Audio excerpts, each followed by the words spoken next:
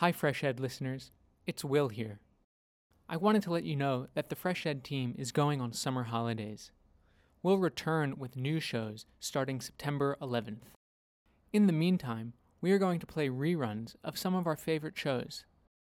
Before I head to the airport, though, I wanted to ask for your help. Can you spare $5 each month to support Fresh Ed? Where I live in Tokyo, that's the price of 1 cup of coffee. That's it, 1 cup of Joe. But to the Fresh Ed team, a small monthly contribution from our loyal listeners would make all the difference. If we can get 100 listeners to contribute $5 each month, we would be able to cover our operating costs. Seriously, all of our operating costs. That's it. If 200 listeners contribute, we could revamp our website, transcribe and translate shows, and reach a larger audience around the world. If we get 300 listeners, well gosh, we could expand the podcast in ways that we never thought were possible. Your help, whatever you can afford, can keep Fresh Ed running as an independent podcast that never uses ads. We can't do this without you. We need your help.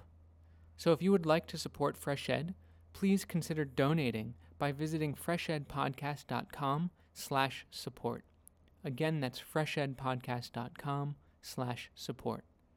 Thank you for your help, and I'll be back in September.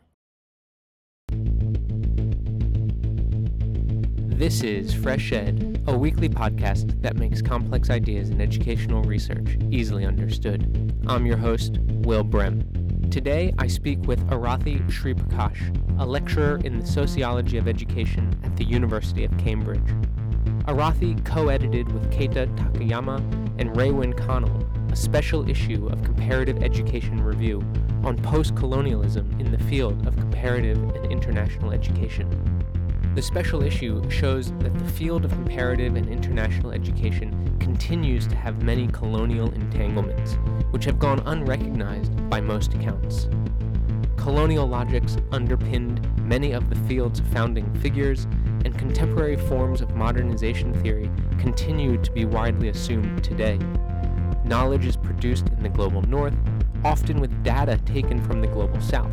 Theory is reserved for northern scholars, and some societies, like CIES in North America, have held more power over smaller societies from Asia and Africa. In most aspects of the field, we continue to see uneven power dynamics of where and how knowledge is produced, and by whom and with what effect. The special issue argues that post-colonial theory, broadly defined, can help overcome the continued prevalence of colonialism in the field today. The co-editors call for a rethinking of the way knowledge is produced in comparative and international education. Arathi joined me to detail some of the ideas in the special issue. Arathi Sriprakash, welcome to Fresh Ed. Thanks, Will. So what is the typical narrative of the history of comparative education? Like, how do people in the field normally understand the history of the field itself? Well, as we outline in our opening piece of the special issue, the foundational story of the field of comparative ed is one that is very much seen as Western in terms of the main protagonists and their ideas and approaches. So, for example, we see the typical story of the foundation of the field, well, certainly the one found in major textbooks.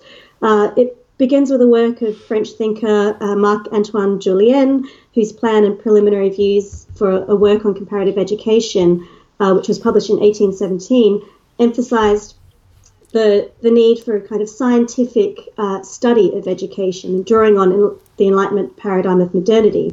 And then from there, other prominent figures that make an entry later in the story of the foundation of the field in the 20th century include Michael Sadler, Isaac Kendall, Nicholas Hans, George Barraday, amongst a host of familiar names. And so all of these figures significantly were trained and working in the global north. And so what we're exploring in this special issue is how what's often missing in this narrative about the field are the ways that non-English language and non-Western scholarship in education has shaped the field from its inception. And also when accounts of non-Western projects of comparative ed are included in the field's history, these are somehow seen as a separate development, an occurrence that can be added on to the main story, if you like. And the effect of this is that the story remains one that locates comparative education as a particularly Western scientific development. So the concern that Keita and Rowan and I had when we were thinking about this special issue is that this kind of narrative of the field's development obscures the very specific historical and geopolitical context in which comparative methodological advances were made. So, what we were trying to do is set out to explore how the narrative of the field erases its deep entanglements with colonial hierarchies, interests, and modes of control, if you like. So let's dig into that a little bit more. The field, from my understanding, the field there's always an emphasis on context.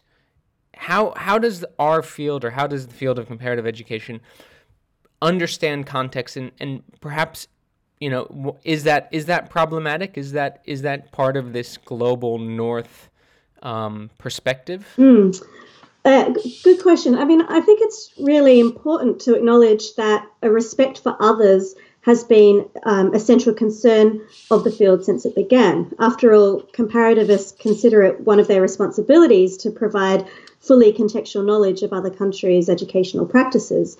So, one can't understand education separate from its social and cultural environment. And quite simply, the idea that context matters is at the heart of comparative education. So in this sense, comparative ed has a history of embracing what might be understood as a relativist epistemology. That's the idea that knowledge is always relative to the particular conditions of knowing. And, I think this was especially apparent in the founding scholars' interest in the idea of the national character, meaning that education always needed to be adjusted according to the cultural context of the character of each nation. So certainly the idea of context is at the heart of what we do in the field. So is this where the idea of methodological nationalism would come in, where the unit of analysis is the nation, and that's how we see the different cultures are usually nation bound? There has been a strong tradition in the field of this, what's now called methodological nationalism, but there's also been movements away from that. I mean, I think we've seen in the last decade or so an increasing interest in the transnational circulation of ideas, and I think that this is important to recognise that we do have people working in the field who are not seeing the nation as the unit of analysis or the unit of comparison per se. I mean, we've also importantly had very important work done in the field that has considered time as the unit of comparison, where historical approaches have sought to understand the shifts in how education systems or practices have been differently understood over different periods of time within a nation or within a geographic context. And what has been the purpose of comparison in the way we understand the history of comparative education? Well, I'd say the purpose of comparison, specifically of deeply contextualized comparison, is to better understand one's own society. And this has, in fact, been a long-standing underpinning ethos of the field. So, for example, one of the field's prominent scholars, George Barraday, argued in 1964, it's self-knowledge born of the awareness of others that's the finest lesson in comparative education. So we can see that the field has, in one sense, emerged from an ethics of deep reflexivity. George Barraday went on to say that the aim of comparative education is to relax national pride in order to permit events and voices from abroad to count in the reappraisal and re-examination of schools in one's own country. So you can see that there is this engagement of learning about others in order to reflect upon oneself, if you like. And it seems like that notion of comparing with others to reflect about oneself is very much bound up with the field's many societies around the world.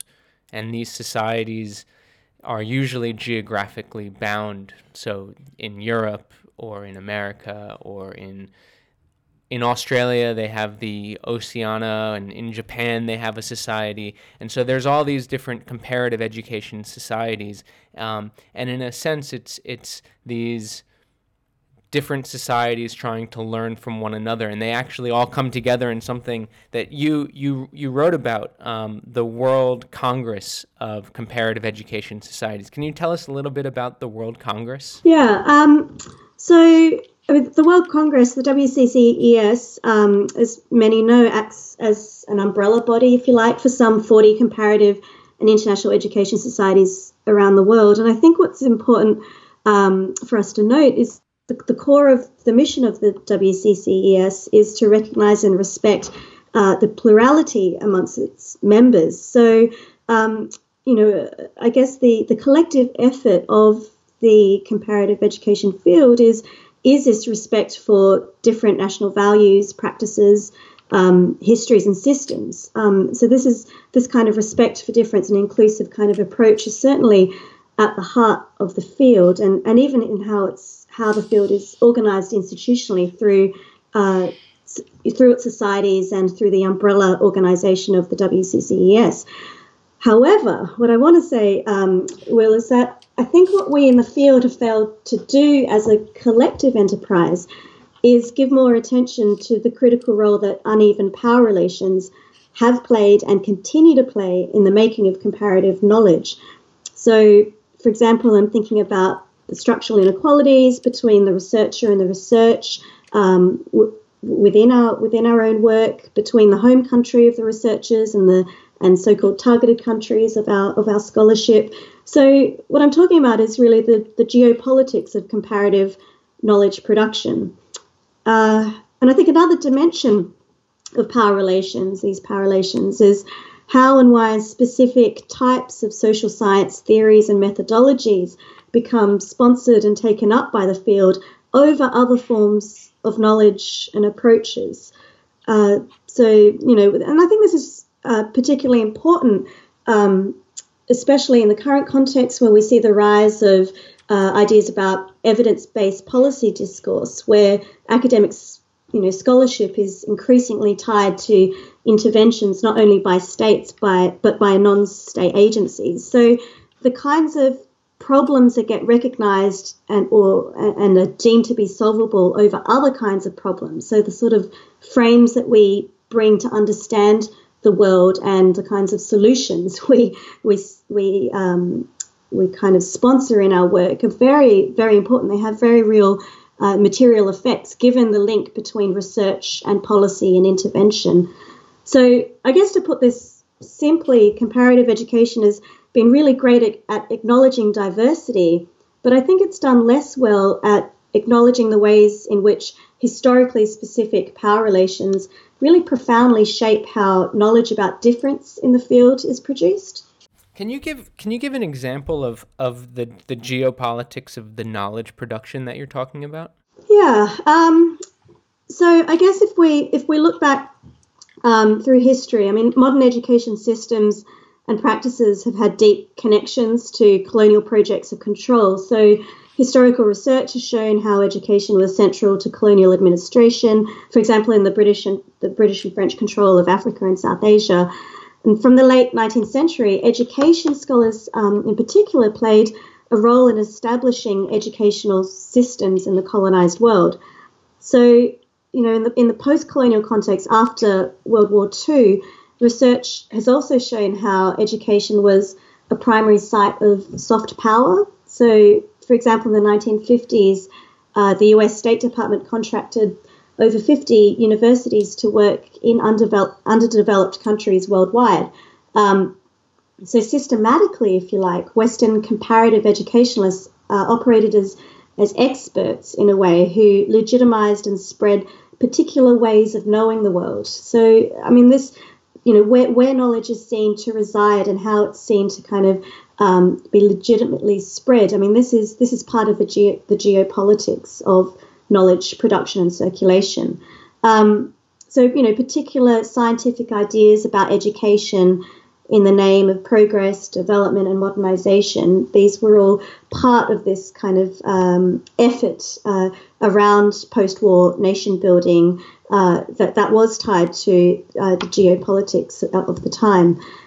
I'd say that after the Cold War, such ideologically charged engagement with education overseas was arguably not so explicit. However, there have been scholars who have pointed out the ways in which contemporary education development is enmeshed in new securitization agendas and militarization agendas, and also how the resurgence of particular types of methodologies, particularly kind of the resurgence of quantitative methods in the field, produces a particular type of knowledge that's tied to neoliberal agendas of governance. So we can see that the old saying goes, the relationship between knowledge and power. I mean, this is very much seen in how comparative education has been used historically. It's very much bound up in a broader politics of global change. So, is one of the main problems here is that indigenous knowledge is not recognized as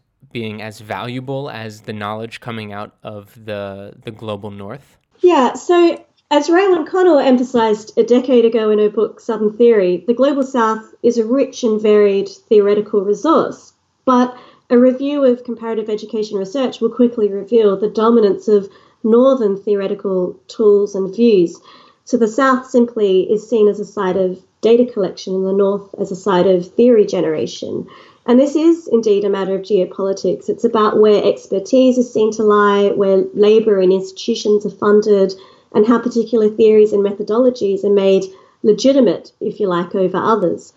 And I guess to give you a contemporary example, there are currently huge national funding schemes in the United Kingdom, where I work, to sponsor social science research on international education. And what I've found that is built into many of these schemes is an explicit requirement for so-called capacity building. Now, capacity building can take many forms, but it does have echoes of technical assistance programs in which Western scholars are positioned as the experts, using their knowledge to build capacity in poor countries. Now, I concede that materially poor countries might benefit from infrastructural provision, but there is a risk that such discourses of capacity building in the research world positions the Global South as somehow empty of its own epistemological resources for tackling those complex social problems that societies are facing. So as such, the uneven power relations in the circulation and the production of knowledge in education is reproduced. So once again, the South is seen as a site of data extraction, if you like, or intervention through the use of northern theoretical expertise and, in fact, northern labour. And yeah, I mean, I feel like I see this all the time. And in fact, I must say I admit to doing some of it using French theorists to try and understand what's going on in Cambodia. And so I feel like I'm also very much a part of that, that legacy of comparative education. Well, and I think it's really important for us all to be reflecting on this, because I too, I was trained in the work of Northern theorists. This is still figures highly on our syllabuses within the field, and I think it's important to recognise our own sort of the ways that these legacies shape our own engagement in the field and how we ourselves are enmeshed in this. So this is not so much about instilling guilt within individual researchers or trying to lay blame amongst individuals, but it is about recognizing the history of the field and understanding the deep politics in what we do, so that we can strive to act ethically in our engagements moving forward. So turning to the field again, I mean, how do textbooks on comparative education, how do they understand these issues of uneven knowledge production and uneven power relations and theoretical devices being created in the global north and simply being applied to developing countries or the global south. Like, so, are these issues captured in the histories or in the textbooks on comparative education? And more importantly, is there a recognition of indigenous knowledge in comparative education? Good question. So I think there is a growing recognition of indigenous knowledges, Southern theories, even the role of kind of post-colonial analyses in the field. There is an emerging discussion on this. But I would say that the way that it's frequently configured is, I guess, an add-on to the dominant narrative of the field emerging from the West. So it might be that you've got the dominant narrative, but then, there have been different ways of knowing, and it's sort of an additive approach. I think Raewyn Connell talks about this as a mosaic epistemology, that there are many different parts that make up a picture. So this is one way to think about plurality, but I think in general it doesn't address head on the relations of power that mean that some knowledge becomes more legitimate and is allowed to become dominant over others. So one of the things that you do in this introduction to the special issue is, in a sense, give a retelling of one of the main founders of the field named Isaac Kendall. Can you tell us this, in a sense, this retelling of his background? Yeah. Okay. So this is an interesting story that Keita actually did some work on, and Kendall was a professor at Columbia's Teachers College and was a lead researcher at the university's International Institute in the 1920s up to the 1940s, I believe, and really reflecting the field's interest in epistemological relativism that I mentioned before, the idea of national cultures and characters. Kendall really did acknowledge national differences. He had this sort of acceptance of plurality in his work at one level. This is certainly the narrative of the foundational scholars such as Kendall. But I think what's important to recognise is that he was writing from a particular geopolitical position. So the International Institute in which he worked was involved in the administration and assessment of colonial education systems introduced by the US government, worked that by and large accepted the logics of US imperialism.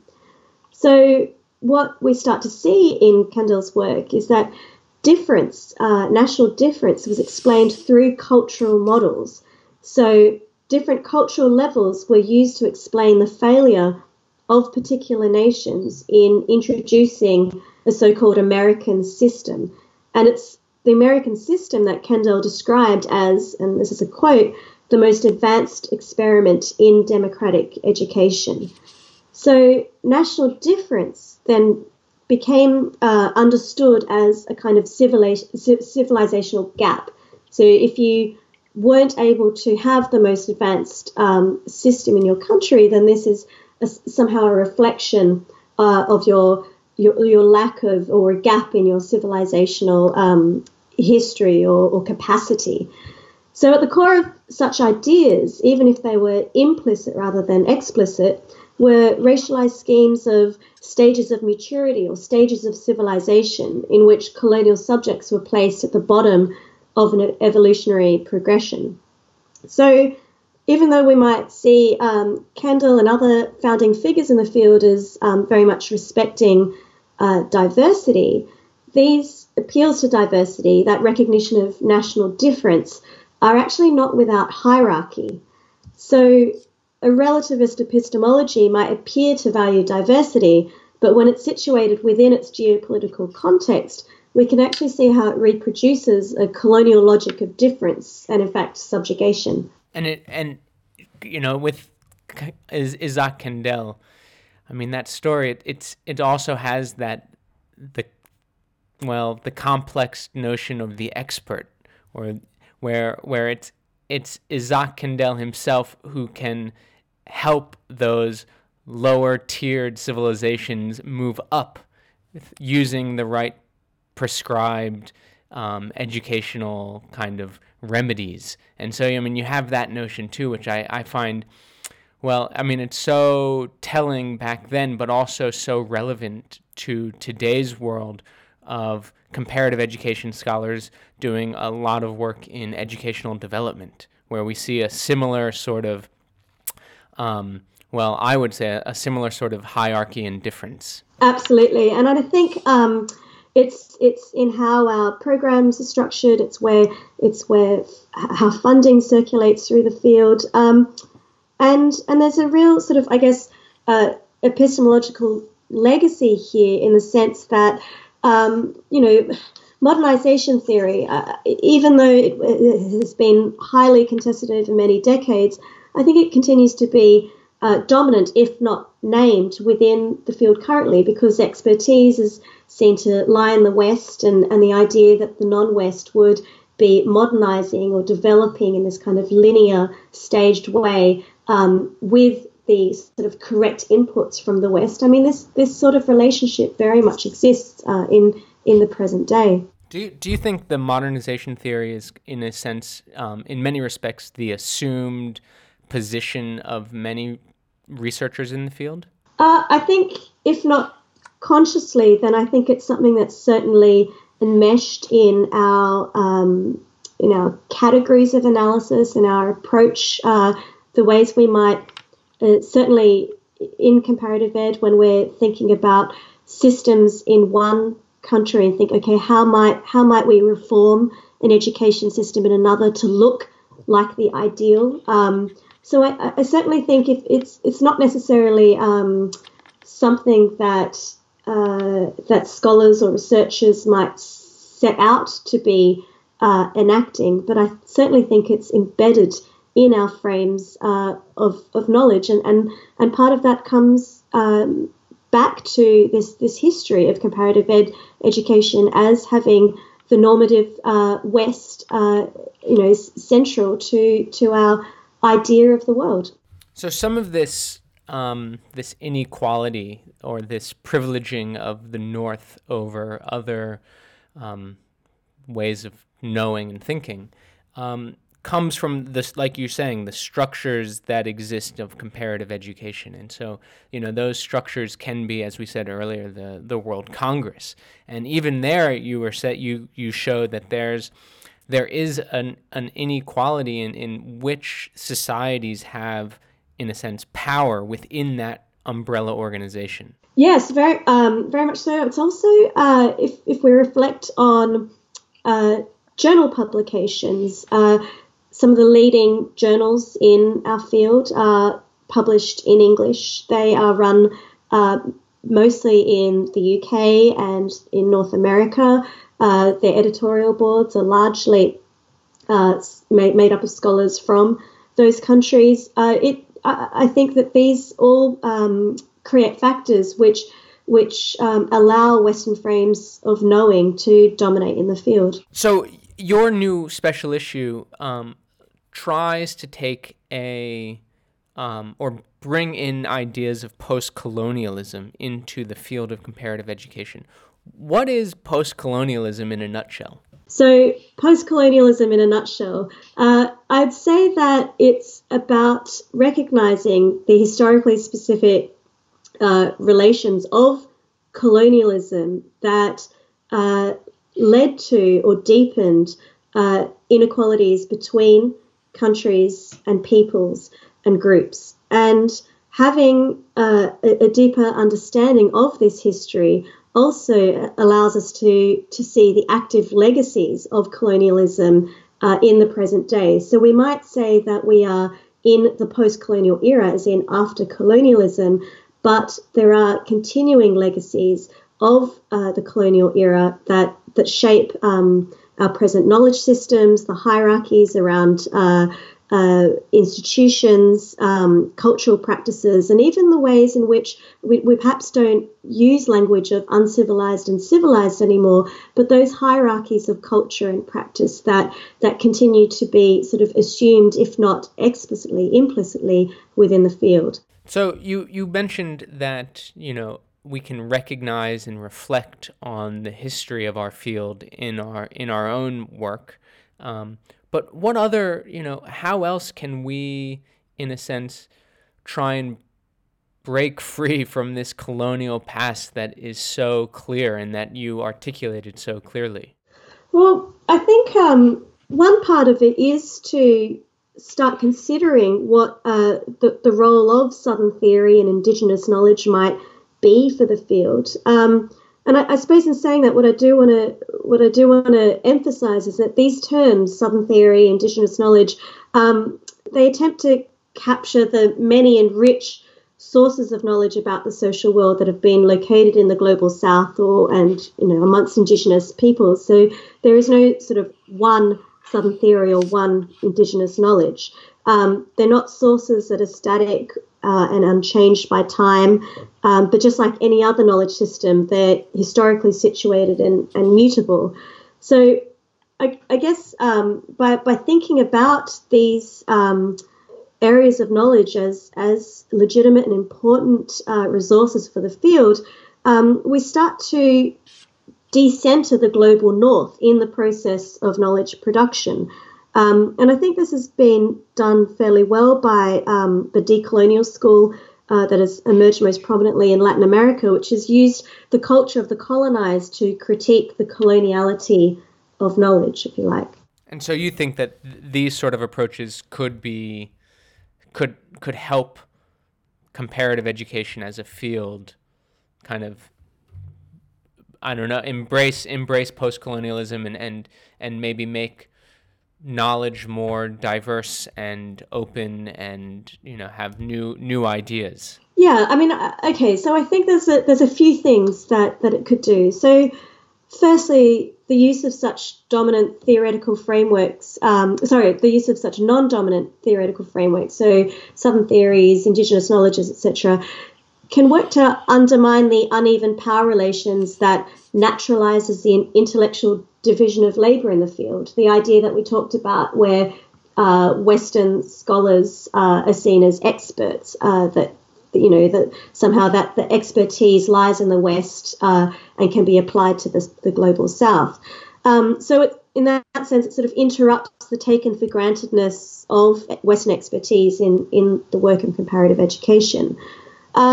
Secondly, I think that such knowledge helps to provincialize what's otherwise seen as a universalist epistemology.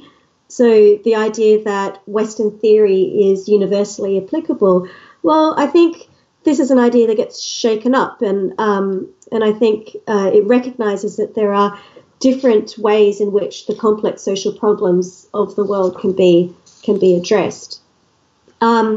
And I think lastly, the recognition of Southern theory and Indigenous knowledges revalues knowledge that has been subjugated by colonial power relations over different periods in time. So whether we're talking about colonialism, relations of neocolonialism, and what we're seeing in the contemporary context, neoliberal governance, which is narrowing particular forms of knowledge. And I think this is about that difficult task of countering what Gayatri Spivak terms epistemic violence, in which the knowledge and understanding of the Southern majority are dismissed and the South, if you like, is continued to be positioned as the colonial other. So it's really about disrupting that hierarchy of the South as other, if you like. So what we're calling for here, I suppose, is an ongoing conversation about how the field can recognise its colonial entanglements and work towards this sort of post-colonial engagement.